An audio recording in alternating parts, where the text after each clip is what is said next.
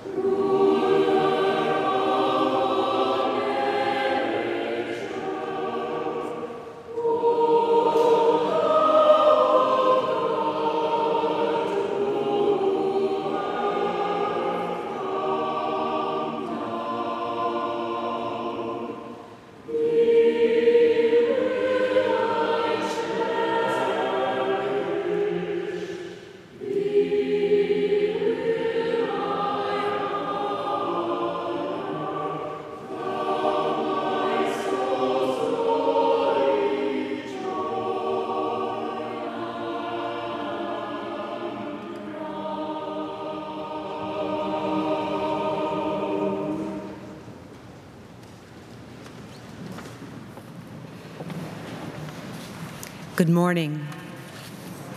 My name is Mary Claire Alving, and I am a retiring elder from Session. Please join me this morning in the call to worship. Make a joyful noise to God, all the earth, and sing the glory of God's name. Give to our Lord glorious praise. Say to God, how awesome are your deeds. Because of your great power, your enemies cringe before you. All the earth worships you. They sing praises to you, sing praises to your name. Come, let us worship God. Scripture text for this morning comes from Paul's letter to the church in Rome, page 147 in the New Testament, if you'd like to follow along. Verses 15 through 25. Listen to God's word to you and to me.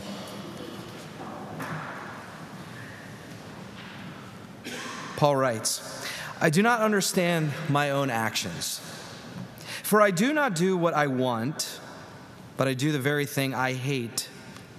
Now, if I do what I do not want, I agree that the law is good.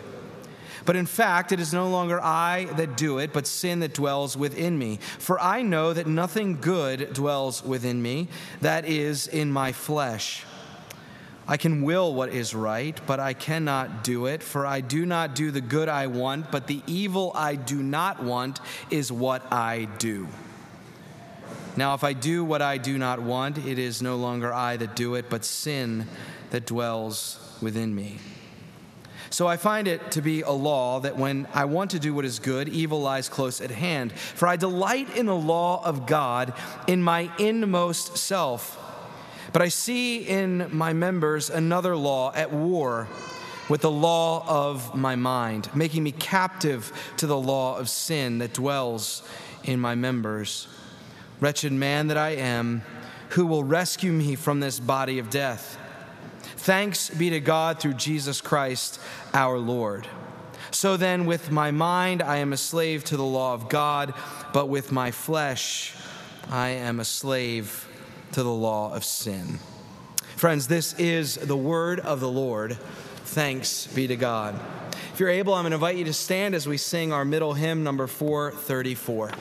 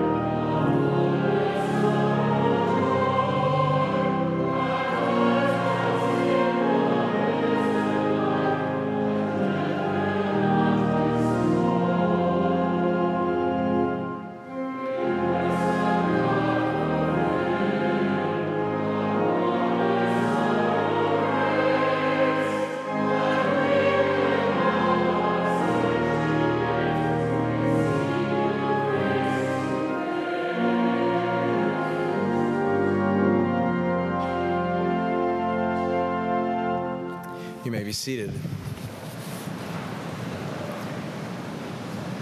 Would you join me in prayer?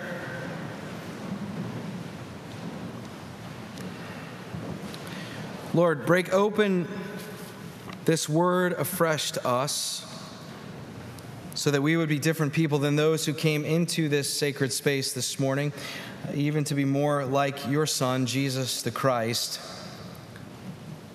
It's in his name that we pray. Amen. Well, the whole of Sigmund Freud's work was grounded in the notion that human beings, from a psychoanalytic point of view, possess three voices or three components that make us who we are. One voice he called the id, I-D, the id.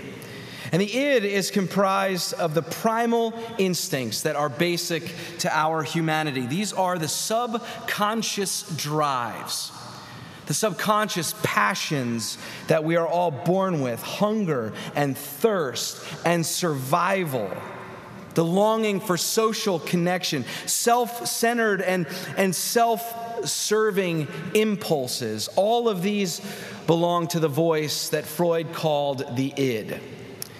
Another voice he names is called the superego. Now, the superego is the moral voice of the human being. Freud argued that we are not innately born with this voice, but rather we learn it. We learn morality as we are formed in particular communities, as we are instructed by our parents, our teachers, as to what is right and what is wrong. We learn this superego part of ourselves. It is formed in us through these social structures and these various communities. This, of course, also includes religious communities and their ethical and theological teachings as well. So the superego, what that does, says Freud, is it constructs and defines what is morally good, what is right and acceptable, who we ought to be, and what we ought to obey. The third and final voice Freud called the ego. The ego is sort of the mediator between the id and the superego. It is constantly negotiating those impulses and those ideals. It's constantly at the middle of this struggle and this battle. And the ego is what we actually present to the world. The ego is what people see of us. But behind the scenes, the ego is doing the heavy lifting of battling these impulses and these ideals as they come often in conflict with one another. Freud was fond of using an analogy of a horse and a rider. He said the horse is like the id. The horse is untamed. The horse is wild, and it needs some control. That's the id. And the ego is the rider, and the rider climbs on the horse, and the rider seeks to tame this wild beast, seeks to tame it, and then seeks to direct it.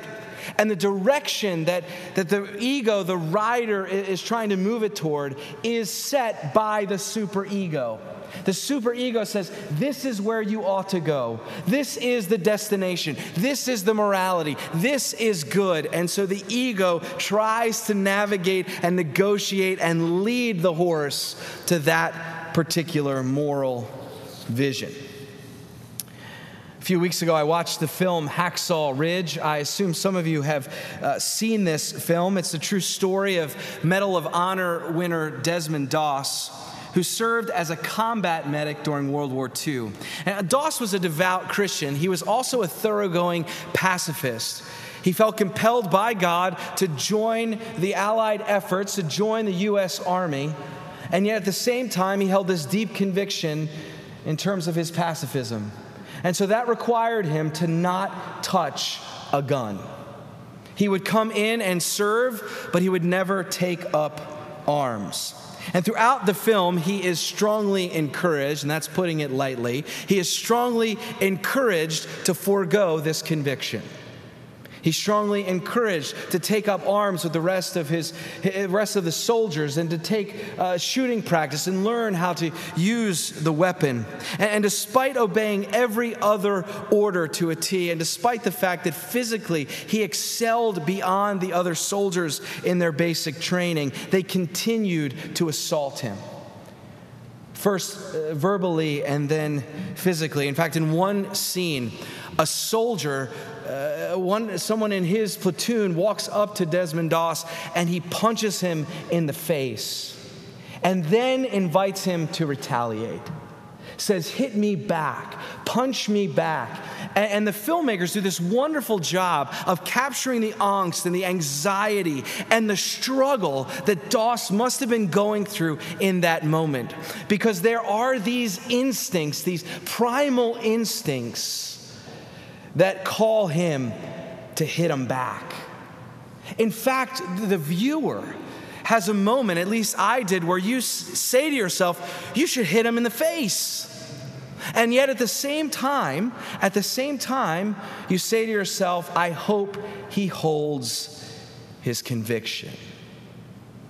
And you're invited into this struggle within. Will his natural carnal instincts win the day?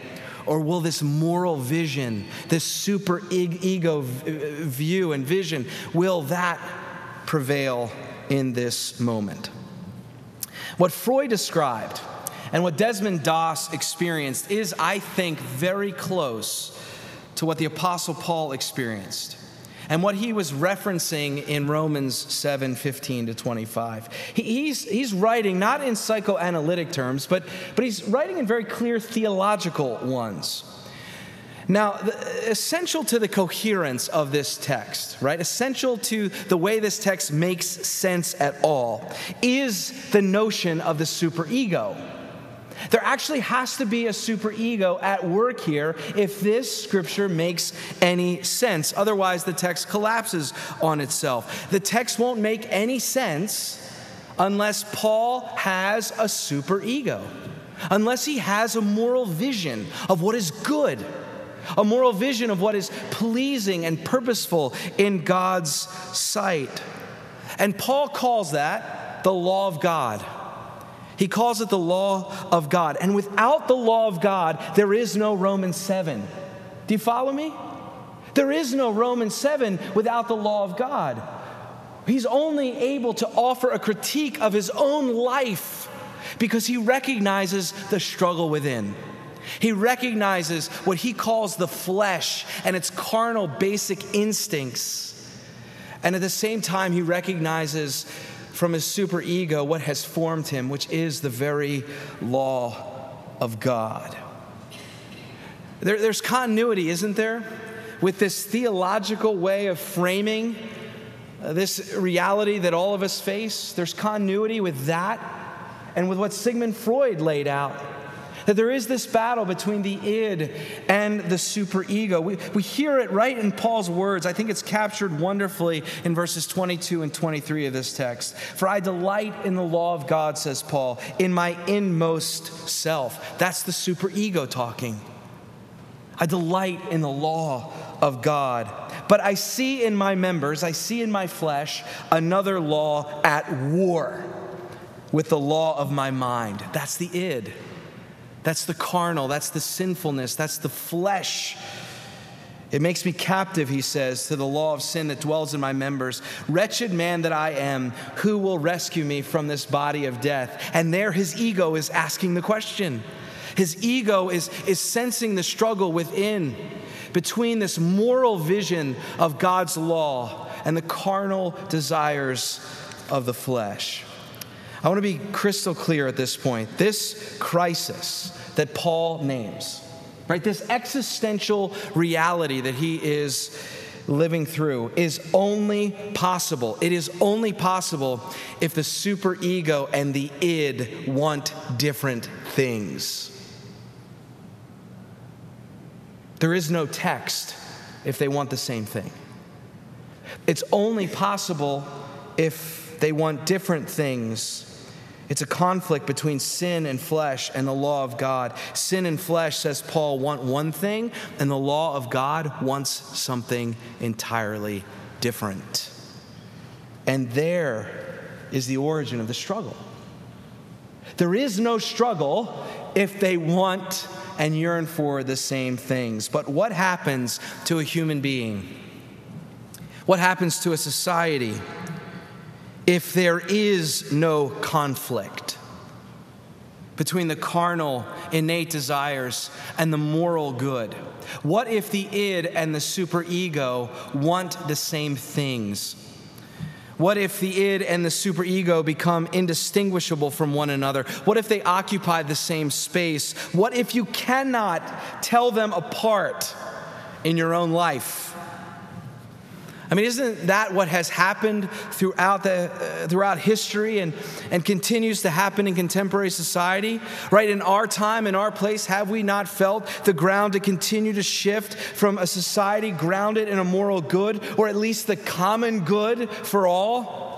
Marked by the ideal of a moral vision, something that lights our way, something that guides our steps, shifting now to a permissive society where the mantra in our time and our place is a two-word phrase, you may. You may. It's not that we've always lived up to these moral standards, far from it, but are we not sensing a shift where the id and the superego are indistinguishable? Where the id and the superego want the same things? Is it not so that morality is being dictated by what the individual id desires? That's the new morality. One's carnal baseline, self-centered interest. The phrase of our time is, you may. You may do what you please. You may commit adultery if that fulfills a basic need for your own self-realization. You may use all sorts of foul and degrading and dehumanizing language because you can. You may cheat on the test as long as you don't get caught. You may assault the political or religious or socioeconomic or racial other through violence of all kinds because somehow you have deemed them to be a threat to what your id desires. You may focus exclusively on what is good for you alone and not what is good for the vulnerable, the left out, or the left behind. I mean, in so many ways, has not our society become a slave to that which satisfies the id? That is the new slavery. Our master is now that which meets my rudimentary instincts and desires through wealth, through power, through revenge, control, and conquest. Is it not true that ours is a culture of self-fulfillment, of self-centeredness, of self-promotion? Are we not seeing that the basic carnal impulses of humanity, what Paul theologically called sin and the law of the flesh, have not only become acceptable in our time, but they have become the norm. They have become the standard for a moral vision. Dare we even ask, has this new moral vision replaced even the law of God? Has not our society encouraged everyone, to borrow Freud's analogy, encouraged everyone to mount the stallion and to just let it ride wherever it wants to go, foregoing the moral standards we once held by society or from religious communities, or even the standards set out by common decency. And we just let the stallion to its own will and let go of the reins and let it take us where it wants to go. Today, it appears that the id and the superego are the same.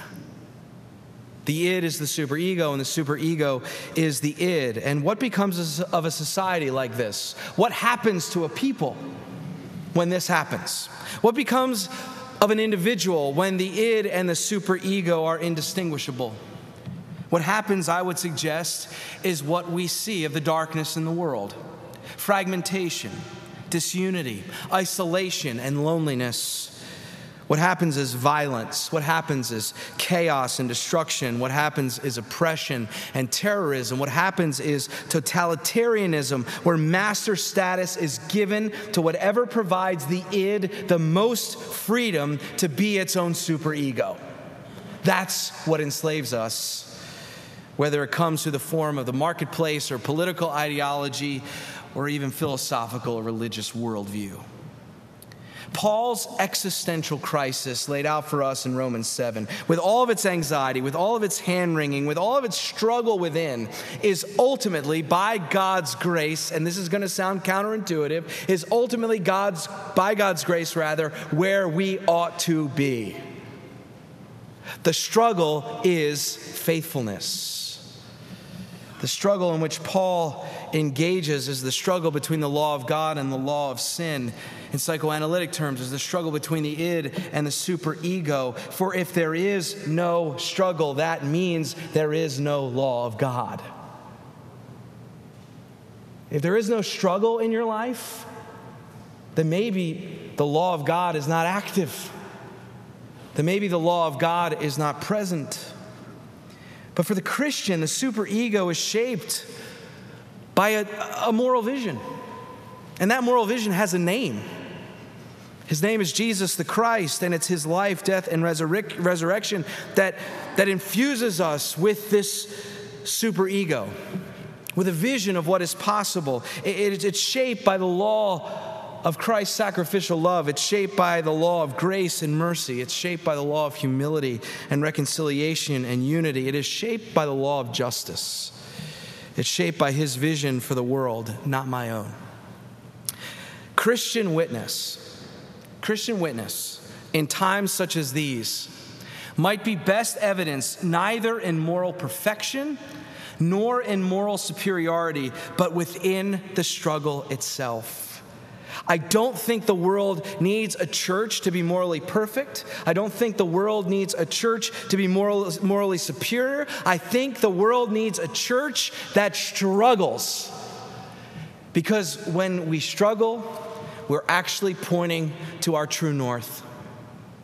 We're actually saying there is a center that holds, and his name is Jesus Christ. And he sets the moral vision and the moral trajectory of our faith and our life together. And there is enough grace within this struggle for every time that we fail, and we will fail, to continue back into this struggle and to be led in this conflict between what sin requires and what sin calls for, and what the law of God in Jesus Christ calls for.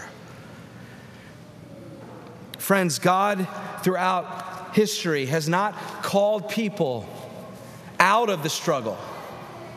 God has called people into the struggle, because that's where the law of God lives, in this conflict between this self-centered desire and what God desires of us and for us. And make no mistake, God calls the church. God calls you and me to this same struggle.